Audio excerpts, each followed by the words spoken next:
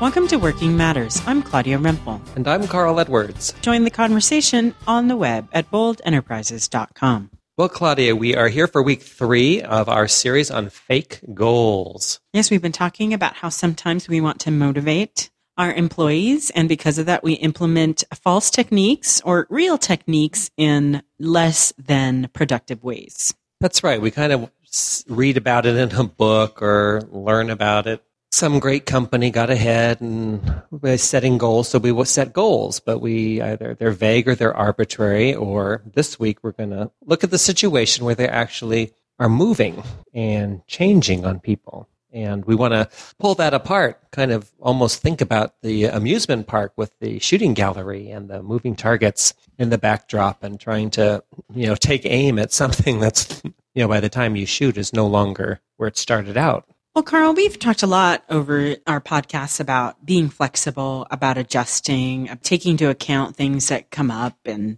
having a framework where we learn from those things. Mm-hmm, What's the difference between really what we're talking about, changing moving targets and, change? Okay, well, that's a good question because things do change in reality. And we are big believers in being adjusters and being able to take that into account. So we need to look at that. And the main difference has to do with, whether you intend it or not, whether you're paying attention and to things changing and becoming aware of it and choosing to adjust things. And then everybody makes those adjustments. And when it's not intended and when change sneaks up on you or something happens to you and you're using it as a fake goal where you're actually not exercising the leadership you're supposed to. Most common example is that project where you've got a great schedule, everybody's working in concert and the budget's worked out and the timing's worked out to meet the deadline and get things done.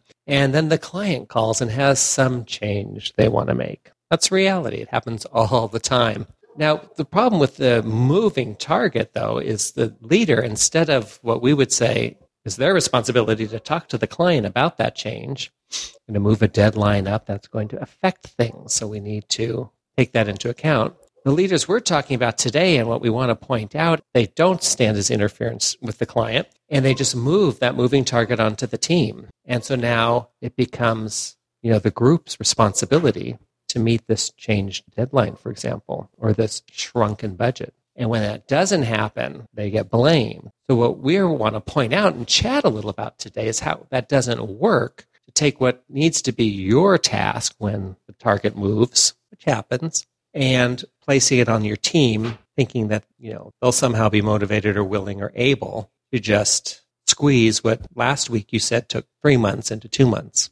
Well, it strikes me it just then becomes a situation which makes your employees hesitant or feel at a disadvantage. Definitely. The first time it happens, I promise you, the next time you do a project, when you ask how long something will take, they will say a longer time. They will not tell you the truth. They will say it takes longer. When you ask how much something is going to cost, they're going to tell you it's going to cost more than it really does. They're going to build in their own cushion because they know that when the target changes, which is likely in this world, that you're just going to foist the implications of that change on them. And then you've got this situation where you're no longer telling the truth to each other, and you're no longer actually collaborating and doing the sort of adjusting that you mentioned at the start of the show. Well, it strikes me that, and this is sort of a way, an exaggeration for the point for making the point is, it strikes me as if you're the boss, you think, I know we do this work, I know my work, I know it takes this amount of time and this amount of money. And so you sort of make a decision because you're the boss and you know what it takes. But you're not in the day-to-day operations. There may be something else you don't know, a shortage in supplies somewhere. There may be a backup with, if you do business, so other contracts that you have out, employees, other things that they're committed to, which you may not be considering. You don't have all the information. And even if you do know your job, do you think we see a difference between communication and coordination? Do you think when we want to ask our employees help, we feel too weak or their input? Oh, that's a good question. Not to argue with that. I need to think about that one. That's a good one. It's more the other way, that they are weak, but they're weak toward the client. So when the request is made or the demand to get something done earlier or to do more for a smaller fee, our courage flags at that point, and we don't have tools or the wherewithal to stay in conversation with that person. And in the worst case scenario, say no, but in the best case scenario, keep talking with them about the implications. And then one of the things they may need to do is say, well, I need to talk to my team first, which gets to your point. I need to see what the implications to this change would have with other things that we're working on and other commitments that we've made. And I will get back to you whether we can make that commitment to you right now. But right now, I can't make that commitment to you. So until I check into this some. One, they may not communicate well with their team, your point, and not want to consult them. But even if they do, I think the courage flags with the client. And they're afraid they won't get the next job. They're afraid they won't get paid on time. They feel less powerful than the other person. So they're not honest with them. They go ahead and make a promise they have no knowledge of whether they can keep or not. Then they turn around and put the burden of fulfilling that promise on the team. And then if it doesn't get fulfilled, blame them, which leads to the motivation and loyalty problems that we refer to, that no one's going to ever trust a deadline this person sets again.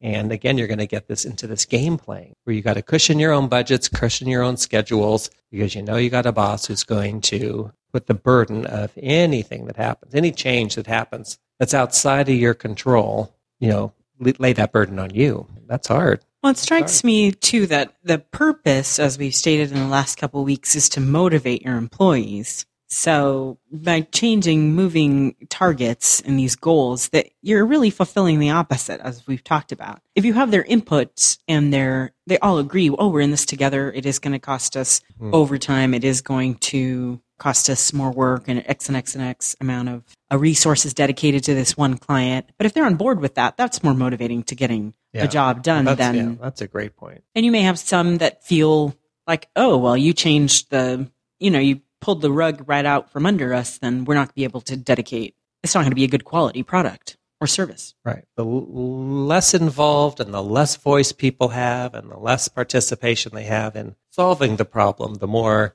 resentment and standoffish and, this isn't my problem that they're going to be in fixing it. So your insight on that one is dead on, because it's almost like, I know people know their teams aren't children, but the whole motivating by manipulation is childish. It's like you can't talk to these people. You can't have a difficult conversation about a difficult topic. So you got to come up with this new goal that you could put on them, and that's going to somehow motivate them. And that thinking is so off. That's, so not connected to reality. I can't even fathom why it's as common as it is, except that many of us get leadership before we're ready and no one helps us with it. That's what we're trying to do here, even though we're poking fun at you, our beloved listeners. It's also a form of equipping that we're saying, there's alternatives. Let us help you catch yourself on some of these things that are out there popular in the culture, but really backfire in the long run, and build something healthier so that you actually can sit down when that awkward schedule change comes from the client with your team. And as you said, involve them in solving the problem. And you'll be able to get back to that client with a lot more alternatives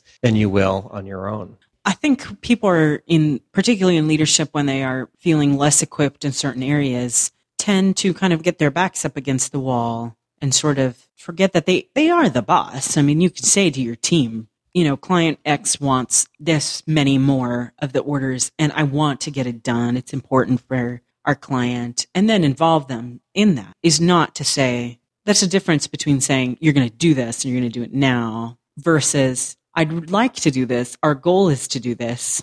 Let's figure out how we can do it together. Exactly. And those are good clues. Not to judge anybody, but those are good clues for yourself that if you're feeling those sorts of things, trapped, we got to do this, shortcuts, it's really a good just pausing point for to check in with yourself on what's really going on. And I think most of the time what you will find is that you're afraid of something, or you feel powerless in this relationship with the client and you don't know what to do. And if you can become aware of that, that doesn't have to become this horrible leadership fail. That's just an honest feeling you don't know what to do. So go to the team, talk about it, get it out there. You don't have to turn it into this, I'm a bad leader or I'm a weak leader, to have those feelings. You can have those feelings, and the good leader addresses them and goes and gets the advice and the support and the wisdom they need. Well, next week we'll be talking about dangling the proverbial carrot. Ah, yes. Carrot that just always slightly out of reach. You're welcome on the blog with comments and any questions at boldenterprises.com. Thanks for joining us. See you next time. This podcast is a Bold Enterprises production.